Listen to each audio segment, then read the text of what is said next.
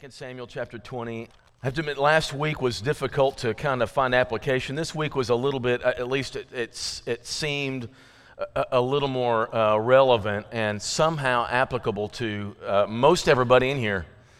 Does life ever to you feel chaotic, as if there's no order anywhere, there's no structure anywhere, there's no overarching sense of direction to provide you with purpose or with meaning or the right way to navigate through all the different things you could be doing?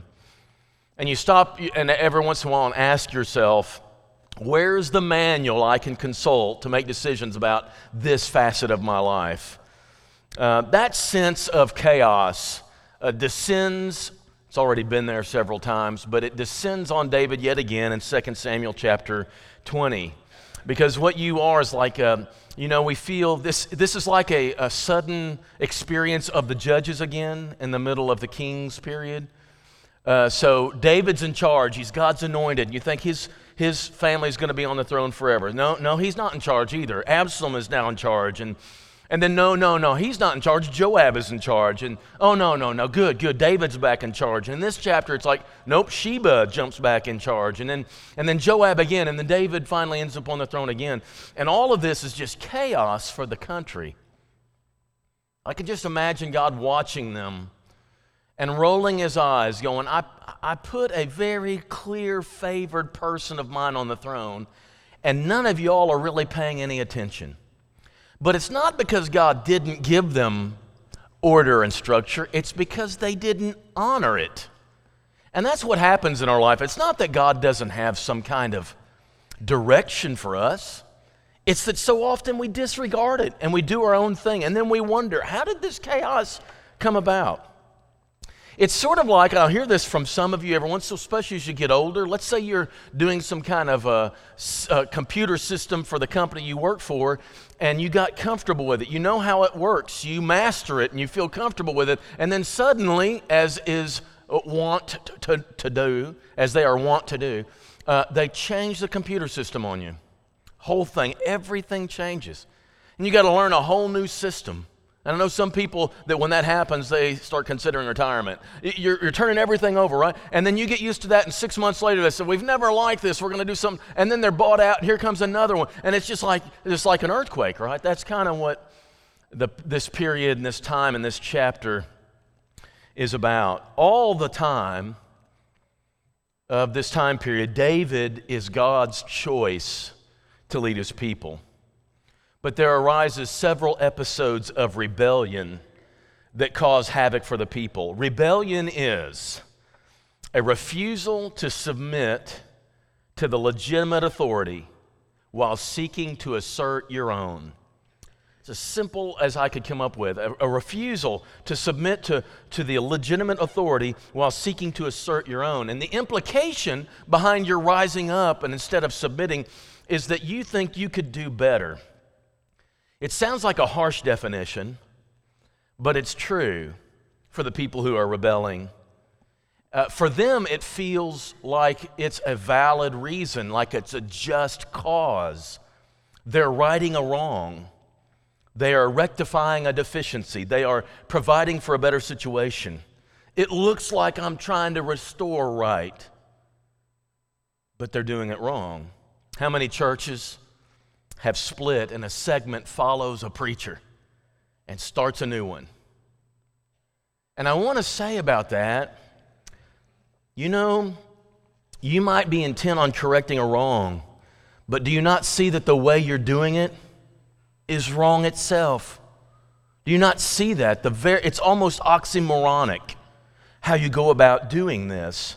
I'm sure that's how the Corinthians felt when they established their little house churches. We like this guy, we like this guy, we like this guy, and they thought they were vouching for greater spirituality, and Paul looks at all of them and says, no, it's immature childishness what you're doing. That's what this is. And that's what it feels like in this section of 2 Samuel. For Absalom, there's all sorts of reasons why people rebel, and for Absalom, it was the sin of David, I think, that motivated him. He saw the king over him as flawed. Not only had he sinned with Bathsheba, but he had also not done anything about the violent sexual assault within his own family.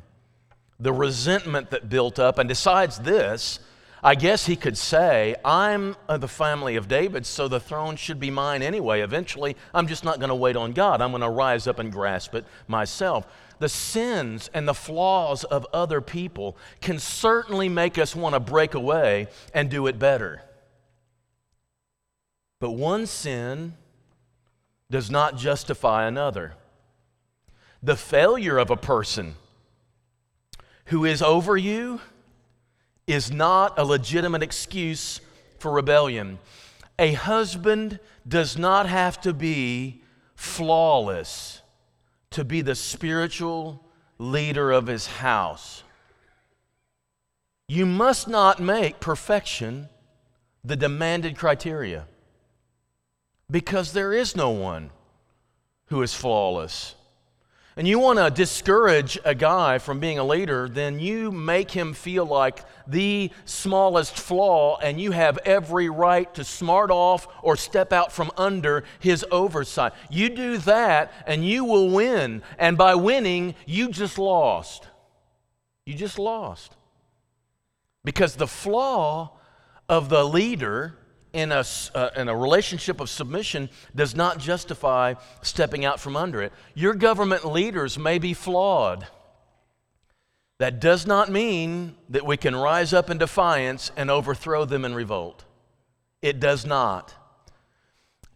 Somehow we've kind of gotten to believe that if they aren't legislating righteousness, that somehow we have a right to talk about them and to undermine them and disrespect their authority. But God has this great thing in store for us. I'm going to say this, and I think it's true, God's primary means of shaping us is through making us submit to the authorities in our lives. It starts with your parents. It progresses to your school teachers. It goes on to your employers and to government officials or police officers or whatever.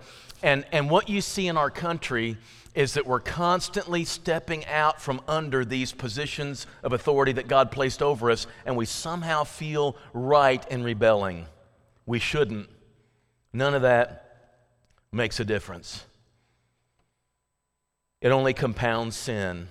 And when Absalom rose up, he decided, I'm not going to submit to my father who's the king of Israel. I'm going to be my own person. Lives were messed up. You'll see some of them in chapter 20. But for the man in 2 Samuel chapter 20, beginning verse 1, the strange named man that Ronnie mentioned, it's hard to tell what provoked his rebellion. It says in chapter 20, verse 1, there happened to be a worthless man. So the text kind of cuts through the chase and tells us this guy fundamentally is a worthless man. And whose name was Sheba, the son of Bichri, a Benjaminite. Benjamin was the tribe of the first king. They were the tribe that could celebrate, hey, we're the tribe of the king. But Saul fell out of favor, and now he's gone. He's part of the past, and the Benjamin tribe no longer had any kind of prestige. Not only that, but they were the smallest tribes. They had a little short man syndrome. Do you know what short man syndrome is, some of you? That they just felt like they were underrepresented and disrespected, and they wanted to rise up. I think Sheba had this sense that he just wanted to grasp authority. He wanted to grasp it while he had a chance. And so he blew a trumpet. That's all he had to do. The only thing this guy does that's of any significance is he blows a trumpet. It goes downhill from there. It's like, I want to proclaim myself leader, but as far as having leadership qualities, there are none here. So he has this desire for control and feeling unrepresented. He says, we have no portion in David. You see that in verse 1? He doesn't represent us. He doesn't care about our needs, and we have no inheritance in the son of Jesse. Every man to his own tent. This is a great way of saying, hey, get to your own house, and we're going to take care of this ourselves. So all the men of Israel, meaning the 10 tribes of the north, withdrew from David and followed Sheba, the son of Bichri, but the men of Judah followed their king steadfastly from the Jordan to Jerusalem. So you have Sheba coming on the scene. He decides that he wants to be represented, and He says, I'm the leader. Now, he never does lead. He's terrible. We'll see that in just a minute. But there is another thing that happens. There's another person in this story who's grasping for authority, although he doesn't have any desire to be king. His name is Joab. We talked about him last time. And he has been stripped of power in that last chapter. He is a very influential guy. He is a man's man. He's a warrior, a good leader of men in war. He's a hardened person. But Joab was stripped of his leadership, his generalship, because David said, don't harm my son, and he saw to it that his son Absalom was killed. And by disobeying that order, David said, forget it, your cousin's going to take over the army. This didn't sit well with Joab, nor with Joab's men, who actually respected him more than they'd respected anybody else. But I just want to notice in verse 4, the king said to Amasa, Amasa's the one who took over Joab's place, he's a cousin, call the men of Judah together with me within 3 days.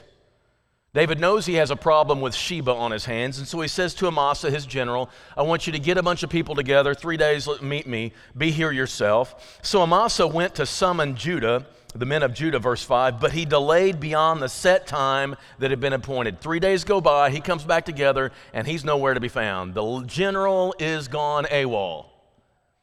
It doesn't say why, but you can imagine David goes, is he like deserting to the other side? Is he wimping out? We don't know. He doesn't come back in 3 days. So David says to Abishai, he just picks the next guy's name who begins with A, is all he does. Abishai happens to be the brother of Joab. So Joab's family is very military people. Now Sheba the son of Bichri will do us more harm than Absalom. Take your Lord's servants, pursue him, lest he get himself to fortified cities and he escapes from us. Verse 7. And there went out after him Joab's men. So Joab comes back in the picture.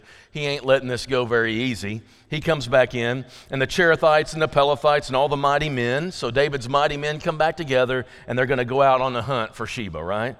They went out from Jerusalem to pursue Sheba the son of Bichri, and when they were at the great stone that is in Gibeon, Amasa finally shows up. He finally meets up with them and decides he's going to take over as general, right? Like he should have. But Joab was wearing a soldier's garment, and over it was a belt with a sword in its sheath fastened on his thigh. And as he went forward, it fell out. He dropped his sword. Joab said to Amasa, is it well with you, my brother? Joab took Amasa by the beard with his right hand, customary greeting, to kiss him. Amasa wasn't paying attention, and with his left hand, Joab grabbed that sword and struck him with it in the stomach. And here we have a John McKnight gruesome death in the Bible episode for our FBI students.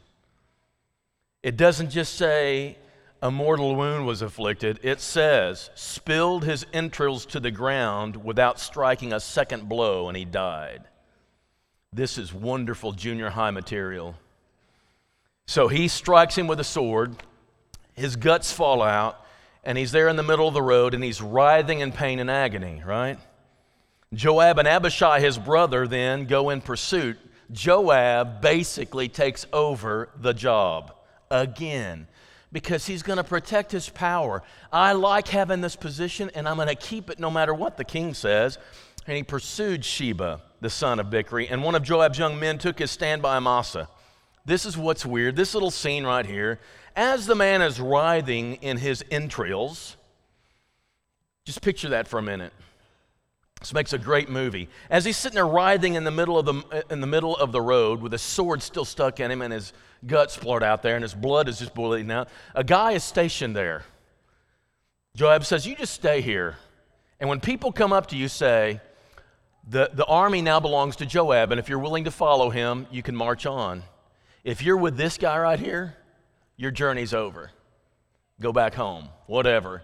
And then after everybody went by, he just kind of pulled him into a field and let him die.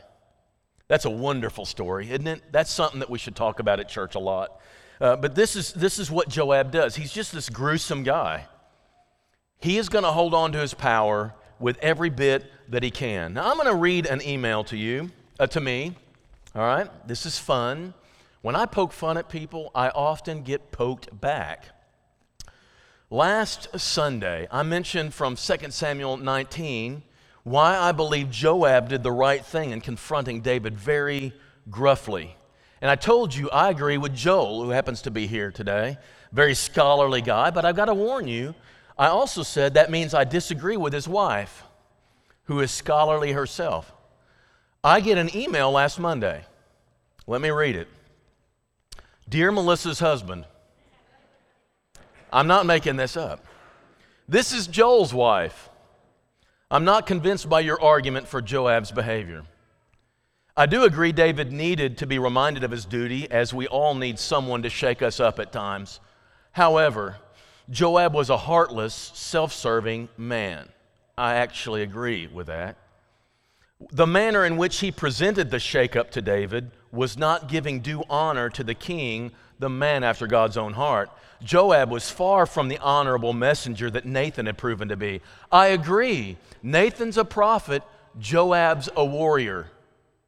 He's not expected to be a Nathan. I didn't respond back to her. I just shut my mouth. That's a very wise man. Young people, listen to me. I'll tell you what I did. I did nothing. Okay. As a ruthless man, Joab would not have recognized the grief which a father bears for his son. Seems like God our Father grieves over wayward sons. Joab trampled that grief. I question his motives. Let's see, Joab murdered Abner in revenge. He conspired with David in the death of Uriah. Where was his duty to his troops when he put them all at risk? Point well made. He killed Absalom against the king's explicit command. He killed Amasa for petty jealousy that we just saw. He conspired with Adonijah against the appointed king Solomon. We'll get there. Joab had no allegiance except to himself. Exactly. That's what we're saying tonight, right?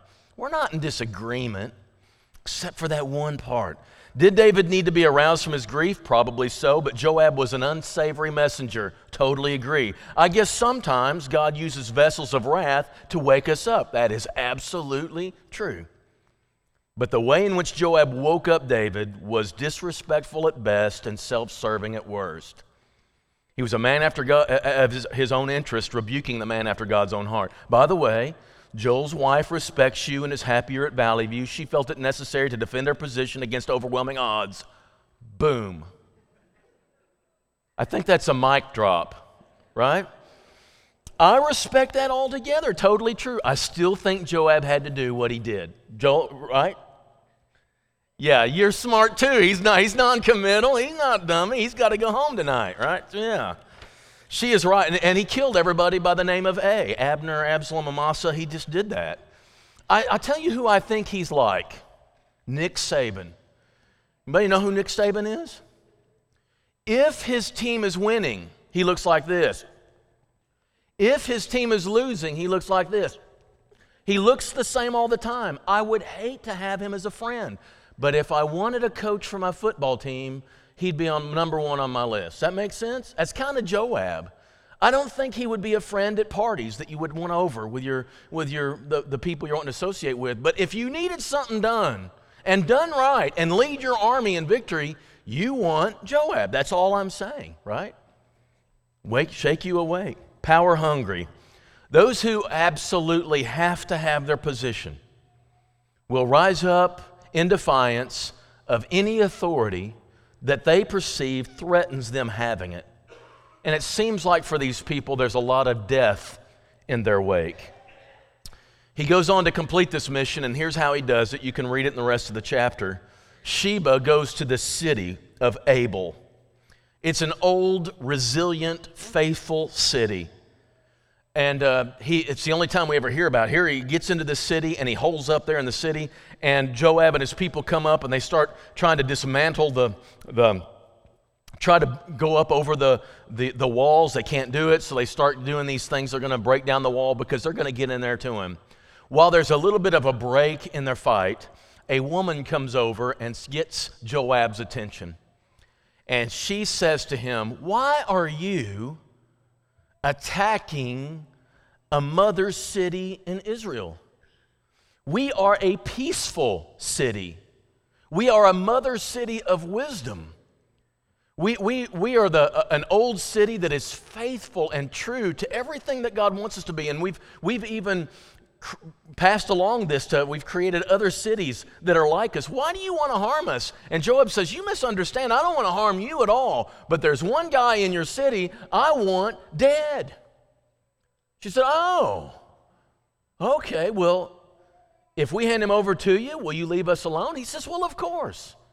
And so he's there with a toothpick. I'm making this part up. He's there with a toothpick, picking his teeth, when suddenly this round object goes over the wall, lands with a thud, rolls and stops at his feet, and he picks it up, and it's Sheba's head. And here's another death of gruesome deaths in the Bible that needs to be in the FBI. The guy lost his mind. The guy was beside himself. Get that? Anyway, so what he does is he blows a trumpet. They leave the city alone. They go back. They go back to Jerusalem, and they're there with the city. Now, I want you to see what happens at the end of the chapter. Joab, verse 23. Now, Joab was in command of all the army of Israel. He got what he wanted. He absolutely got what he was striving to keep. But keep reading in the section that we would normally ignore. Benaiah, the son of Jehoiada, was in command of the Cherethites and the Pelethites, and Adoram was in charge of the forced labor. This is the first time we see this, in charge of forced labor. Forced labor. Probably non-Israelites they use for their own, but by the time of Solomon, this becomes more and more even Israelites, and it's one of the main reasons for the big rebellion that splits the kingdom. And the seeds are already planted back there in the days of David. Jehoshaphat, the son of Ahilud, was the recorder. Sheba was secretary. Zadok and Abiathar were priests. The last time we have a survey, David's sons were priests, but no longer. There's some changes that have taken place. And already we see there's going to be some things happen in the future that will lead to further rebellion, because there's things that you can do that will lead to revolt. I would not suggest that there's never a time for God's people to revolt. There certainly is. If it's with the government, there's a time when the government forces us to do things that goes against God's will, forces us to do it. We have no option but to revolt. I don't see anything yet in our culture that would require this blatantly right now. But you do see seeds already being planted right now that if they continue to grow like this, it will happen in our future. But as of right now, we got to be very careful. You might have some instantaneous reactions that say, we need to rebel against this, but be very, very careful. Next slide. We need, when it comes to God shaping us and making us deeper spiritual people, a proper view of what happens when the authorities over us have flaws. We parents are over our children. We have the authority over our children.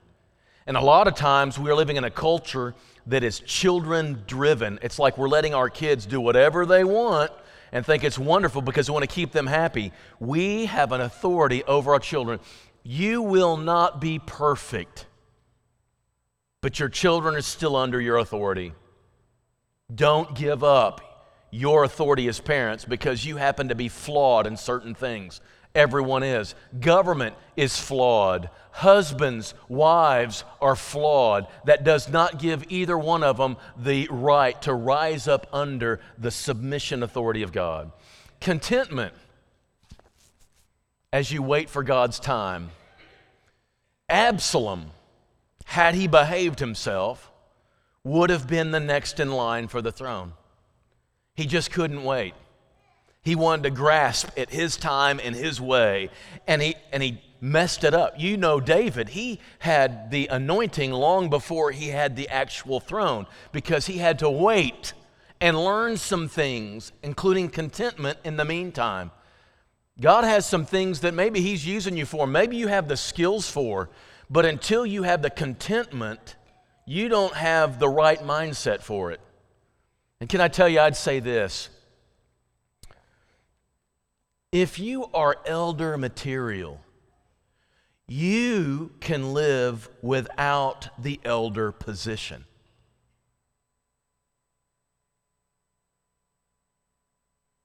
And you'd be content. Restrain and control your influencing. Restrain and control your influencing. Sheba decided he's going to go get some people, and he got all the rebel rousers and the people who are all angry. If you go around and you find all the discontented people and gather, you can easily get a following. Is that the kind of following you want? You want to hang around the discontents and the grumblers and the complainers. Be careful your influence, the authority that you have. There are so many things you don't even realize God is teaching you by saying to you, respect your parents and respect your employer and live in submission to the government and submit to your husband and love your wife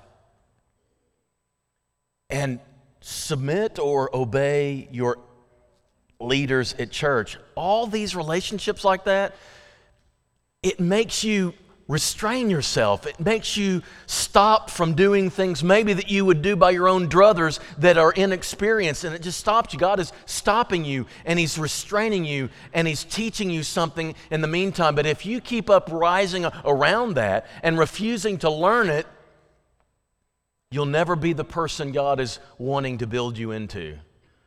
What He's trying to do and the authorities and the structures He put over us is stuff we can't even name. But when you rise up from under it, people can see it, and it looks ugly, and it ends up like the chaos of 2 Samuel 20. Learn how to submit to the authority that is over you, and God will rise up and raise within you the ability to become the authority in the areas He wants to make you that. Just let Him do it in His time and His way. If there's any response that needs to be made this evening, I had a great response this morning, but if you have any need, any submission, whether to the Lordship of Christ in the initial stages of converting to God by submitting to the Lordship of Christ and being immersed, or you've gotten too big for your britches in your Christian life and you need to prayers of this church for submission in your own heart, whatever it is that you might need this congregation for, we stand ready to receive you as we stand and as we sing.